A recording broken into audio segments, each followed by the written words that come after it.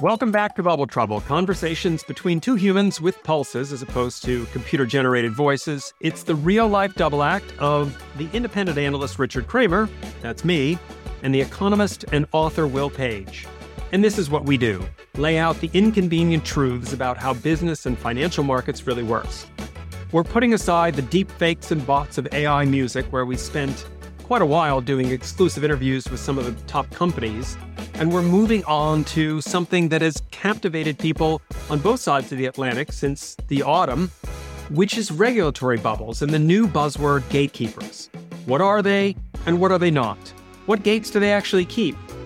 The European Commission drummed up an answer. The US DOJ is suing one of the largest companies in the world right now, and we've got 45 minutes with one of the best brains on the topic, Konstantina Banya, a partner and top law firm, Girardi Partners. Will this new regulatory environment pierce or protect the big tech companies that seem to be in every part of our lives? Stay tuned as we're eager to find out.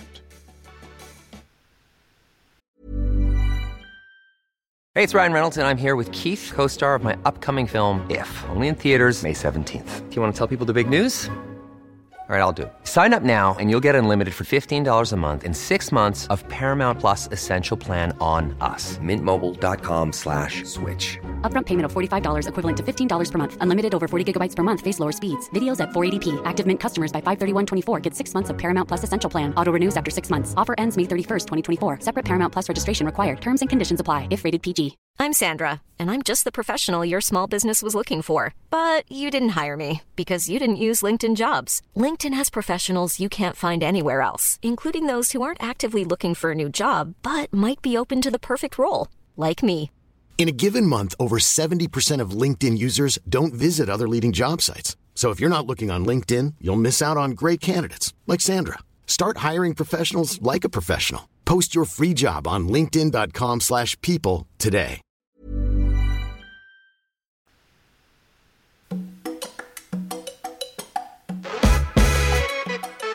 Konstantina, welcome to Bubble Trouble. We're honoured to have you here. Your reputation precedes you. We were highly recommended to approach you from both American regulators and British regulators. So what we'd like to do just to kick things off is give you the microphone for a moment to briefly introduce yourself and, really important, tell our audience how they can follow your work and especially that fantastic blog that you've got up and running. Absolutely. So first of all, it's a pleasure to be here. Many thanks for the invitation. As you mentioned, I'm partner at Girardi Partners. It's essentially a boutique law firm. So we're a small firm, but small but mighty, in the sense that we have been going against the tech giants for a while now. We have cases against Google, against Apple. But with respect to my area of expertise, I specialize in platform regulation. So I started off as a competition lawyer, but then as the European Commission would come up with legislative proposals every other week, I started looking at this emerging area of law, which is very interesting and has to do with the regulation of all of the services that we use on a day-to-day basis. Google, Facebook, Apple, and all the rest. So I started looking at this back in 2017, and I've been working on this for the past 6 years with great passion because now is the time to influence the shape of the law. Konstantina, can you just tell us where on of the range of browsers that we use, Bing, Brave, Netscape, that other one called Google Chrome, where can we find that wonderful blog that you've got up and running? So it's called the Platform Law Blog, and we discuss developments around platform regulation almost exclusively. Well, I'll say this, and I've never said this before after our guests has introduced themselves. I think this is going to be a boomerang show because the more that we have these new concepts and new tools, the more often we're going to have to get you back to make sense of them all as well and keep pace with regulation. Let's start with the first question. On the 8th day, did God create regulators? No. They came from somewhere. So why don't we just go right back to the basics, to the foundations, and explain why do we have regulation and why do we have competition authorities in the first place? So that's a very good question for those members of the audience that haven't followed the discussion so closely. First of all, competition authorities have started to take a look at these matters back in 2010 when the Commission opened its investigation into Google. That concerned, of course, the algorithmic manipulation of Google. It was a novel practice at the time. So it kind of tested the frontiers of antitrust law, of competition law. But then we decided that competition law may not be enough to tackle all of the challenges that we're dealing with, not only because some of the practices may not be, strictly speaking, may not fit competition law, but also because competition investigations are very lengthy. And of course, some of the practices that we have seen, for example, algorithmic manipulation and self-preferencing, are not specific to Google. In fact, many other platforms engage in those same practices. However, when a competition authority adopts a decision, that decision applies only to the company under investigation. It does not address industry-wide practices. Okay, so on the eighth day, Constantina, I don't think God created regulators. I don't think God introduced antitrust authorities. They came from somewhere. Where did they come from, and what is their purpose of being? Why do we have them in the first place? So we have competition authorities to regulate how the markets work when something is wrong. So when there is a market failure, for example, then the competition authority steps in to say, well, there might be something wrong here. We need to take a look at it. Of course, in addition to competition authorities, we also have regulators, including sector-specific regulators.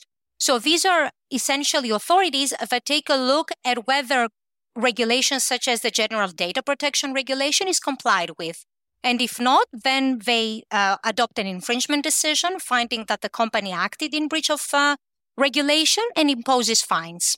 Fine. And then before we hand over to Richard to discuss this crazy new word, the phrase du jour, as Richard likes to call it, gatekeepers, I always like to quote Screaming Lord Sutch from the Monster Raving Loony Party, a hilarious political party that dominated our political landscape for years, when he said we need two competition authorities. If the idea is to uphold competition in the market, that is, we don't just have one supermarket on our high street, we have more than one, and by having more than one, they compete down on price and we pay less for our milk and our bread. How can you only have one competition authority? That is a very good question, actually. Listen, I think that we need to put things into context. So here in the UK, we may have the CMA, the Competition and Markets Authority. However, there are many other regulators, for example, Ofcom. In the UK, these regulators have concurrent competition powers, so they can enforce competition rules. That's specific to the UK. If we move on to the EU and use the EU as an example, the Commission can enforce competition rules, but national competition authorities, the CMA equivalents, can also enforce competition rules. So we do have competition for competition authorities. So we do have competition for competition authorities, yes. All right, Constantina, you've now given us a crash course in this world of regulation. We do have competition for the competition authorities, which should bring down those fines, if the logic is correct. But now we want to make those people having dinner parties feel like they can talk eloquently about this phrase du jour called gatekeepers. So Richard, take it away on keeping that gate open or closed. Yeah, and Constantina, I've been following tech now for 30 years. It's about increasing returns to scale and network effects and moving fast and breaking things. Now the EU, which doesn't have any of those big tech companies of its own, wants to step in and condition the behavior of those tech giants that have wormed their way into our everyday lives. I mean, we hear tech talked about by regulators in a way that makes it clear that they don't really understand it. So can they figure out what these tech companies really do and find a way to make it fair for consumers who largely see these companies as providing free services? Excellent question, Richard. So I think it's a bit simplistic to say that the EU has been going after tech giants just because it doesn't have big tech players. I can point you to empirical research that shows the exact opposite with respect to mergers, for example, because competition authorities also examine mergers. There's no single piece of evidence that the Commission was actually stricter towards American companies than it was towards European companies. In fact, you may remember about a couple of years ago, the Siemens-Alstom merger, which is a huge merger, was blocked. And that was a merger between two big European companies. So that would have been an excellent example of industrial policy protecting European businesses, and yet the merger was blocked. So I think we cannot be discussing protectionism here. I think we should be discussing values, which brings me to the second leg of your question, consumer welfare, privacy and data protection, and all these sorts of things. So I think that the EU has been leading, actually, with respect to regulation on those areas. And the US and other big jurisdictions, big markets, have not been leading on those areas. So it's as simple as that if you really think about it. And look, let's be very clear about this. Most consumers, I think, understand that to access a range of free services, whether it's a social network or search results or free videos, that they're paying for it with some level of personal data. And I understand the sensitivity. Well, empirical research also shows that people understand there is some privacy trade-offs. And then if we go back to 2018 and the introduction of GDPR in Europe, most people, I think, saw the consent pop-ups that they had just as a nuisance and didn't really pay much attention to them. Historically, in market after market, people have a very favorable view of these big tech companies providing useful utilities, free email services, free search services, free videos, free social networks. And do you think the consumer is so naive as not to realize that they are, as many people constantly say, if the service is free, you're the customer? Richard, I think that consumers realize that they're giving away something to get access to the service, but I am not at all convinced that consumers realize what happens once they click that consent button. Sure. If you go through the CMA study on digital platforms, you will see that in addition to what we call the privacy paradox, meaning I click agree, yet I say I care about my privacy. But in addition to that, you will see how the CMA sets out a number of problematic practices in terms of how users are nudged into clicking agree and consent. Mm-hmm. And all of these dark patterns, that's also a very sexy term these days, dark patterns in terms of how users are actually nudged or forced even to share their data. And of course, what happens behind closed doors, for example, with respect to advertising technologies, what we would call ad tech, nobody really knows what happens to our data. So yes, in principle, consumers understand that they give away something to access a service for free, even though there's no such thing as a free lunch, I think. But they definitely don't realize what happens to their data after they click that consent button. But can I ask very quickly, is it not a bit of a trade-off here between I can worry about data privacy or I could worry about all the money that we're spending on Google Maps? And my job is to worry. So given that we're spending nothing on Google Maps and we use it all the time, I'll just worry about privacy instead. I mean, you can't please all the people all of the time. It's just displacing the worrying. It is, but I will give you an example that concerns the recent Facebook privacy case. So essentially, Facebook was trying to convince the regulators across Europe, data protection authorities, that it could rely on the performance of a contract to process personal data, to use people's personal data. And then data protection authorities came in and said, well, no, you don't need to essentially process personal data to provide digital advertising in order to provide the social network. You need a clear consent.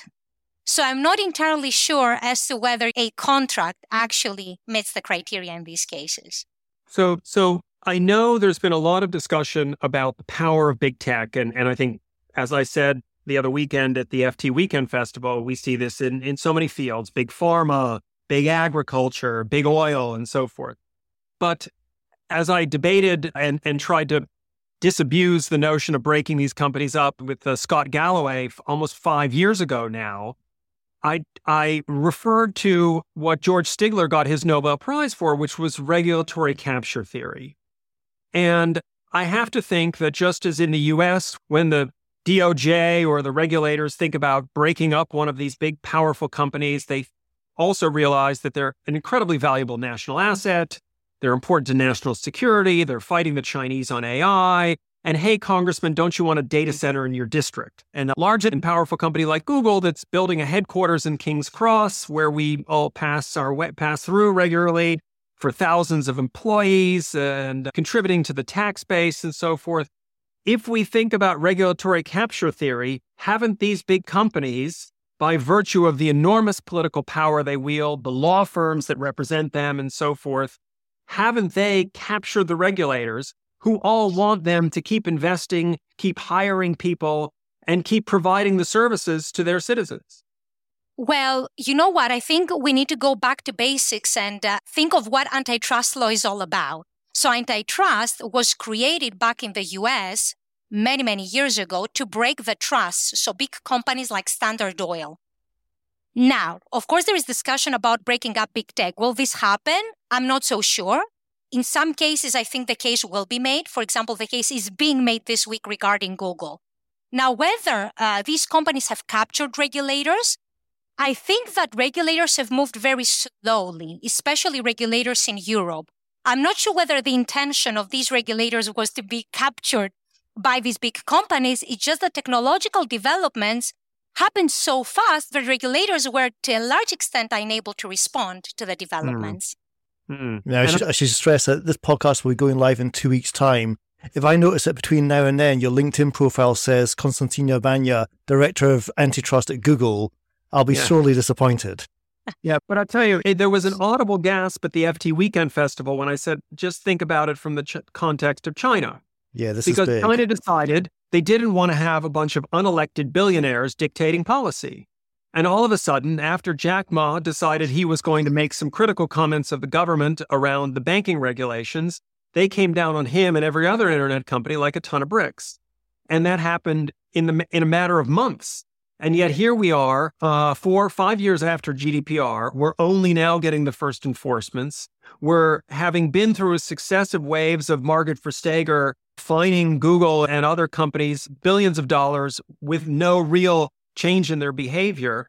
I guess my question is, under what model might regulation be more effective if we agree that to date, it's either been behind the curve or just has been ineffectual? It has been behind the curve because you mentioned the issue of fines. Fines don't do anything to prevent these companies from engaging in harmful practices.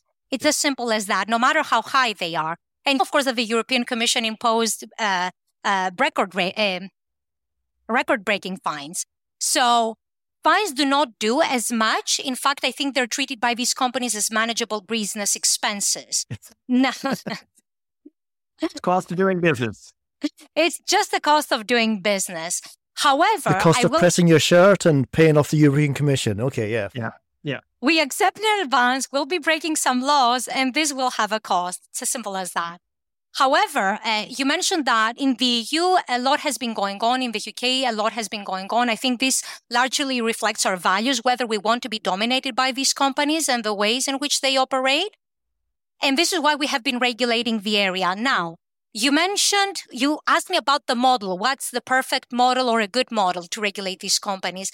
And I would say I'm very optimistic about the Digital Markets Act for many reasons. I will give you just a couple of examples. One, for a non-compliance investigation to be completed under the Digital Markets Act, so the equivalent of an antitrust competition case, we don't need to wait for 10 years.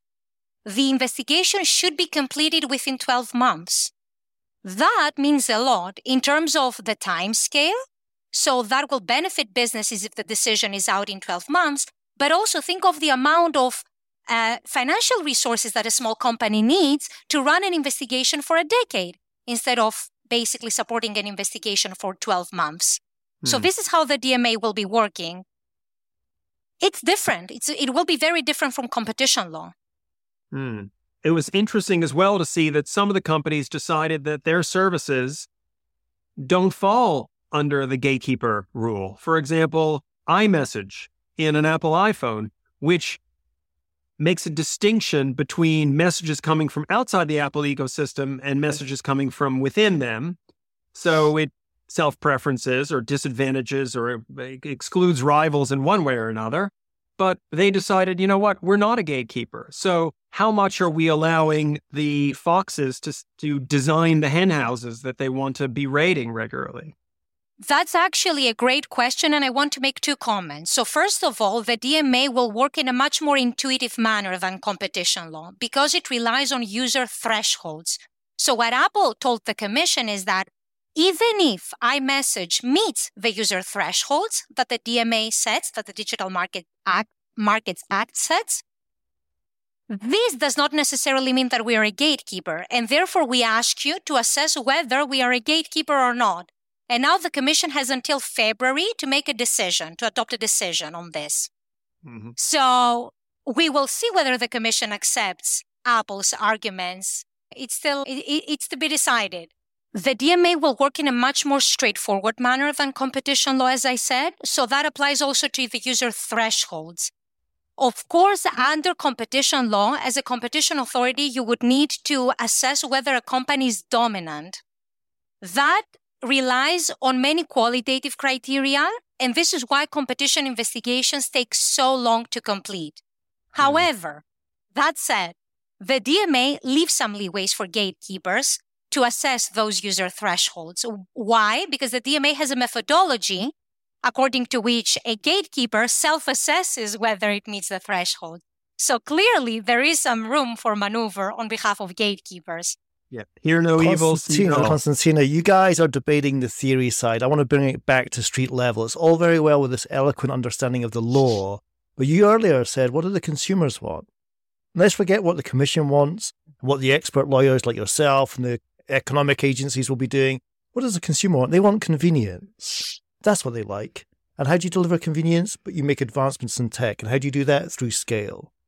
So I want convenience. I give you 2 examples. During the heart of lockdown, we all went to video conferencing, and Google made it easier to use Zoom than to use their own Google Hangout product. I thought that was interesting. No antitrust authority enforced that. No antitrust authority would have thought of that. But because Zoom was the universal application and Google was a gatekeeper for Google Hangouts, they made the universal application easier to access and easier to use. Let's build that out for a second. There are 2 presenters on this podcast. One has a very flashy Galaxy phone. Another has an iPhone. I would love to FaceTime with my co-presenter of this podcast. I can't because they're not incompatible. It would be more convenient if they could. So do you not think that the lawyers and the economists just get lost down their own rabbit hole of theory and law and application, and they forget about what the consumer actually wants, which is for the world to be a bit more convenient? And I don't give a shit if these companies get bigger, if they make life more convenient for me. I mean, of course we get lost in translation. However, I also think that when we discuss convenience, I don't think that convenience should be specific to the gatekeeper's ecosystem. If I want to port my data to another provider just because that provider offers a better service, or just because I want to use a second provider, I should be allowed to do so. Data portability was not an option and has still not been an option. So that's one example of where convenience kicks in, and it involves players other than gatekeepers. And we definitely want to pick up on that. I think we should wrap up this first half right now because we want to touch on this issue of data portability, of switching costs, and of the lock-in into these incredibly powerful ecosystems. But let's wrap up the first half with Constantina Bania. We've been talking about really some of the most important regulatory and legal issues of our time, how we rein in or think about regulating these giant tech companies that are in our lives every day. We'll be back to talk about some of the nuts and bolts of that in part 2.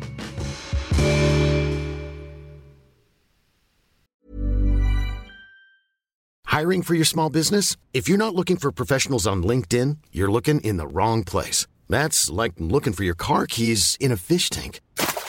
LinkedIn helps you hire professionals you can't find anywhere else, even those who aren't actively searching for a new job but might be open to the perfect role. In a given month, over 70% of LinkedIn users don't even visit other leading job sites. So start looking in the right place. With LinkedIn, you can hire professionals like a professional. Post your free job on linkedin.com/people today. Hey, it's Ryan Reynolds, and I'm here with Keith, co-star of my upcoming film, If, only in theaters May 17th. Do you want to tell people the big news? All right, I'll do it. Sign up now and you'll get unlimited for $15 a month and 6 months of Paramount Plus Essential Plan on us. MintMobile.com/switch. Upfront payment of $45 equivalent to $15 per month. Unlimited over 40 gigabytes per month. Face lower speeds. Videos at 480p. Active Mint customers by 531.24 get 6 months of Paramount Plus Essential Plan. Auto renews after 6 months. Offer ends May 31st, 2024. Separate Paramount Plus registration required. Terms and conditions apply if rated PG.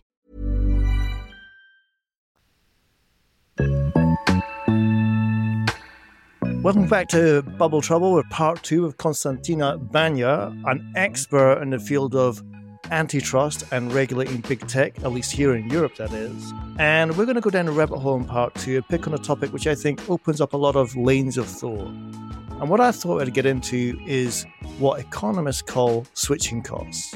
Now, you can have competition, more than one provider of a good or a service. But for that competition to work, you need to have people to be able to switch between one and another. And I always remember sitting on Kentish Town Underground Station waiting on my tube, and there's this big banner in front of me called U-Switch, where the government was promoting the concept of switching between providers of broadband or providers of gas and electricity. or just utilities, things which used to be national monopolies. Now they have competition, and the government had to intervene to incentivize switching. Now, imagine this. I'm sitting at a conference and the head of Ofcom is on stage and he says, competition is working because switching ratios are increasing. Is that a fair comment, Constantino, or do I bang my head off a rubber desk here? Because if I'm switching, it's because I'm getting a crap service. Otherwise, I should be staying. So switching could be a force for good. That is, the market clearly working. We're exercising our right of competition. Or it could be really bad because we're getting these crap broadband providers and they're all making me frustrated, hence I have to move. I don't want the hassle of switching. I just want broadband to enter this house and function the internet. Explain to me switching costs and the dilemma that we face when we try and work out whether it's a good force or a bad force. Well, switching costs is exactly what you described. It's the costs that a consumer needs to incur when switching from one provider to another. However, I do agree with you that there is a lot of confusion about how we use the term. So, for example, in big tech, when we discuss switching costs, we don't necessarily discuss switching. We discuss whether a user can use a service in addition to a service provided by one of the big companies. So whether, for example, I can use 2 services to listen to music or 2 different services to download applications, in that case, we wouldn't be discussing switching in the strict sense of the word, but about the ability of the user to basically use more than one service. Okay. Not provided in a closed ecosystem, of course. So I think we need to distinguish between the two because, yes, switching is being made difficult by gatekeepers, but what about the users that want to have access to more than one service? So let's pick on that because we have 2 presenters on the show. One's markets, the other is music. Let's say Richard's on Spotify and I'm on Apple Music and he wants to join Apple Music. Can he port his playlist from Spotify? Those years of making running playlists, those years of making personal memory playlists, all that investment in the platform, that investment in the gatekeeper even, can he bring that playlist over to Apple Music, or is that potentially something that prevents him from switching? So that would depend on the company concerned, whether the company allows this sort of switching or the ability to use more than one service that is not provided by the company. However, under regulation, there's no specific obligation at the moment to port data from one service to another. There is an obligation under the General Data Protection Regulation, essentially a right for the users to port data from one service to another. However, and this is essentially where the problem lies, under the General Data Protection Regulation, data portability is only possible where technically feasible. So it's not a hardcore right or obligation. It's essentially something that we should see as a best practice kind of thing. So there's nothing stopping you, but there's nothing motivating you either. Hence, 3-4 years into GDPR, we still can't port playlists from one platform to another.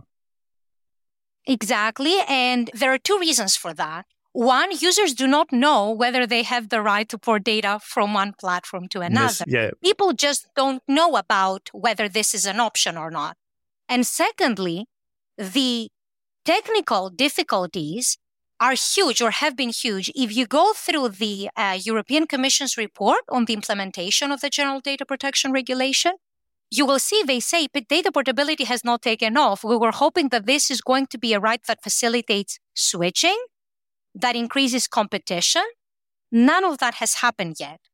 However, under the Digital Markets Act, people will have more possibilities of switching because gatekeepers have a very concrete obligation to enable data portability. So let me just let me come in on this really quickly. So what I'd love to learn here is, if I go back to 2012, Spotify sent me to the Bay Area to meet a company which built the tech to do this, to move playlists from one platform to another, and they got sued out of existence.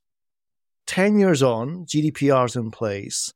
It is lawful that you can do this. And I apologize to our audience for going down the rabbit hole of music again, but it is the first to suffer and the first to recover so many times in this case of disruption.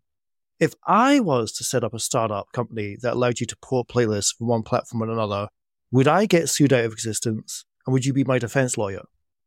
So listen, I think that we need to explain what the DMA will do first for small businesses, right? So let's assume that I have a startup and people want to bring their playlists to me. Under the Digital Markets Act, gatekeepers will have a very specific obligation to enable users that make that request to port data from one platform, from the big platform to the small platform. Exactly. But what is very interesting about the Digital Markets Act is that gatekeepers have very specific requirements to meet. So they cannot say, oh, the technical solution is not available yet, we cannot do this. So clearly they can do this, and clearly they're under a regulatory obligation to do this. And of course, with respect to the other services that you mentioned, we need to consider copyright issues and all these sorts of things. However, I wouldn't see why a company that offers essentially the technical tools to enable data portability, why a small business would not be able to do that. Let me wait for Richard to come back to the room. Obviously, we scratched that. Richard, you take on the next question. I'll come to fines. We go to smoke signals. We'll edit this bit out. Yeah, I want to get back to this notion that the lawyers that ply their trade on both sides of the ocean in Brussels and Washington and so forth are really like Don Quixote tilting at windmills. I know giving up is an option, but I've watched now 7 or 8 years of this regulatory dance, and nothing seems to be happening. News Corp complained vociferously to the Australian Competition Council, the ACCC, until they signed a deal with Google. So really, they just wanted the money. And isn't this just a lot of publishers who complained because, frankly, they miss the internet? And again, I keep going back to the fact that consumers generally have a very favorable view of these big companies that provide them with free services. And I also, back to the previous discussion, have an issue with the notion that it's my data because it's basically being stored on somebody else's servers that they pay for. So how much of the regulatory dance is really a self-perpetuating exercise by lawyers looking to constantly go after these big companies because they're juicy targets and because other big companies will pay them handsomely to complain to advantage their own businesses? I strongly disagree with the statement on publishers, right? Because the media sector is so close to my heart, and I will explain to you why we shouldn't see publishers as these companies that whine and try to get money out of big companies that have the financial resources. Mm-hmm. So if those big companies that we're talking about today were using their own services, own products, without relying on the content that other people produce, we would be having a very different discussion. However, I do feel that publishers had every right to complain about the whole situation regarding user aggregators. More recently, all these tools, generative AI tools, because essentially their content, the content that they produce, that they invest a lot of money in producing, is being used by these companies. I will give you stolen, exactly. So this is exactly why I strongly disagree with the statement. I just want to give you a couple of examples so that you have a broader picture of what happened. So it's one of those cases where the regulator arrived too late. Example 1, news aggregators and the allegations regarding scraping, right? You scrape my content, you use it on your news aggregator, I get nothing in return. Fair complaint, right? One would say. So the European Commission opened its investigation into Google in 2010. Scraping was one of the allegations. When the decision was adopted and as the investigation was progressing, somehow the allegations regarding scraping were dropped. I never understood what happened to that issue. Perhaps it was because at the same time, the European Union was trying to adopt what we call the DSM Copyright Directive, Digital Single Market Directive. And that directive establishes a right that allows newspaper publishers to get paid for the use of their publications online. That's the neighboring right. What happened is the directive was adopted. It took a few years. Then, of course, member states were given a few more years to transpose the directive into national law, which is what happens with directives in EU law. And I was reading last week that some member states have not even implemented the directive yet. So how can we rely on regulation to resolve this big problem that publishers have? And with respect to generative AI, we face the exact same problem and the adoption of the AI. Time out, Constantina. I take issue with you. So we're all disagreeing with each other, which is what economists are paid to do. So, but honestly, the newspaper publisher industry, which we've had on this podcast many times, has been their own worst enemy over the past disruptive 2 decades. They would admit that. I can see that. The Financial Times, friends of the show, big supporters of this show, had both of us at their weekend festival. They didn't have an app until 2018. Mm-hmm. They didn't have an app. They were HTML5. They were working around the App Store, and it's understandable why, the 30% tax, etc. But let's just keep in mind that these newspapers, they have lagged. Now, park the history of mistake, the benefits of hindsight. In Canada, the only way that you can get news from Google is through piracy because Google News is blocked, as is the case with Meta. Does that not tell you who's the price maker, price taker in this debate? Absolutely. And I will tell you, clearly, business decisions were made that were not the best on behalf of news organizations. Hello? However, can you hear Yes, I'm underlining an exclamation mark that point. But I will tell you that copyright has existed for a while, and it's not fair for companies to want to get paid for the content they produce. And I think that all of these cases have arisen for a reason, if you know what I mean. Well, let's just remind ourselves. The regulator was not able to keep up. John Lennon once said, a good artist borrows, a great artist steals. Let's remember that journalists aren't the most original people themselves. They steal my work for the past 15 years. Now, real quick, before we get you smoking on smoke signals and pass the Ducci on the left-hand side, I have one last burning question I want to ask you. And it's the naughty kid in the classroom question. This is how I behaved at university as I behave now. It's something that doesn't fit right with me. Google has paid the European Commission, I estimate, around about 8.7 billion euros to date. They've paid more in fines than they've paid songwriters. What? There's an exclusive calculation for our Bubble Trouble audience today. They've paid more to the European Commission in fines than they've paid for the copyrights. Now, I want to know this. This is a question of what happens to the money? Where does it go? What is it used for? It doesn't compensate those who are harmed by the bad actions of this large tech company. I know that. So where does the money go? Follow the money. I'm in a car park. You're deep throat. Answer my question.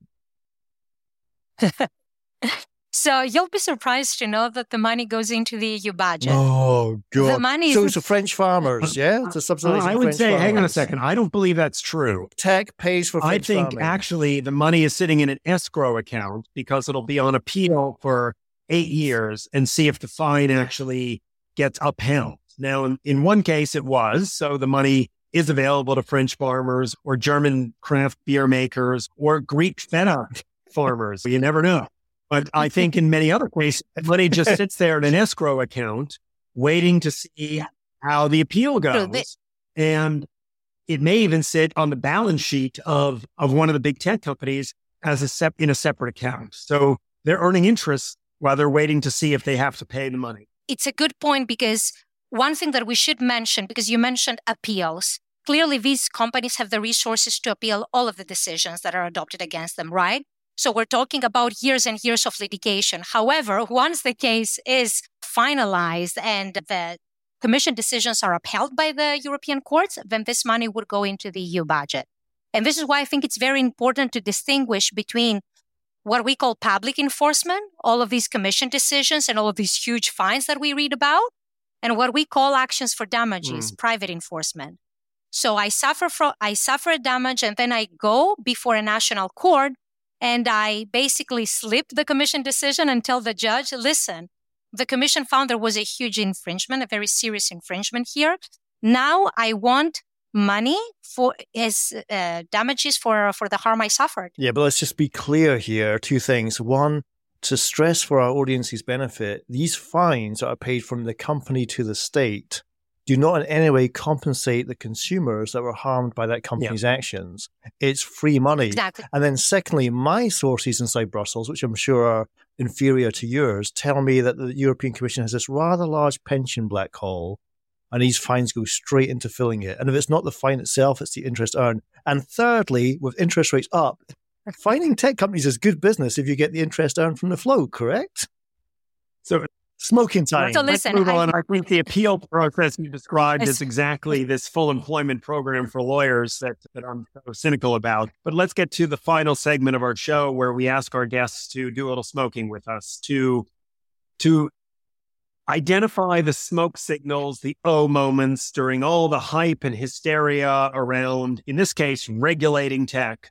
When you hear or overhear terminology or metaphors that just make you cringe, what are a couple of the things that our listeners should look out for from fulminating politicians or grandstanding regulators where you just face palm and say, oh, we know this is not going to happen? I can tell you that there is one specific phrase that Google has been using for years that drives me crazy. Evil. They don't say that anymore. Which is, competition is only one click away.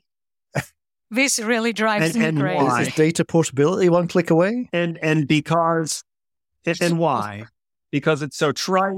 You know what? You cannot, if you're a company that holds 95% of the market for like a good amount of years, you cannot simply say that competition is one click away, especially if you worked really hard at building a very closed ecosystem. And this is now documented in a bunch of competition decisions, market studies. Is there one more you have for us? I mean, for me, it was watching Terry Breton on stage talking about chatting with Elon Musk and having him understand the rules. Is there another one that just absolutely gets you going? Well, this is a bit geeky. I mean, as a competition nerd, one term that I still struggle to understand what it means, but apparently it was a great idea, even though it never worked in practice and it ended up into the DMA, is this notion of FRAND, fair, reasonable, and non-discriminatory terms. And this might be relevant to app developers because essentially this will require gatekeepers to grant access to app stores on fair, reasonable, and non-discriminatory terms.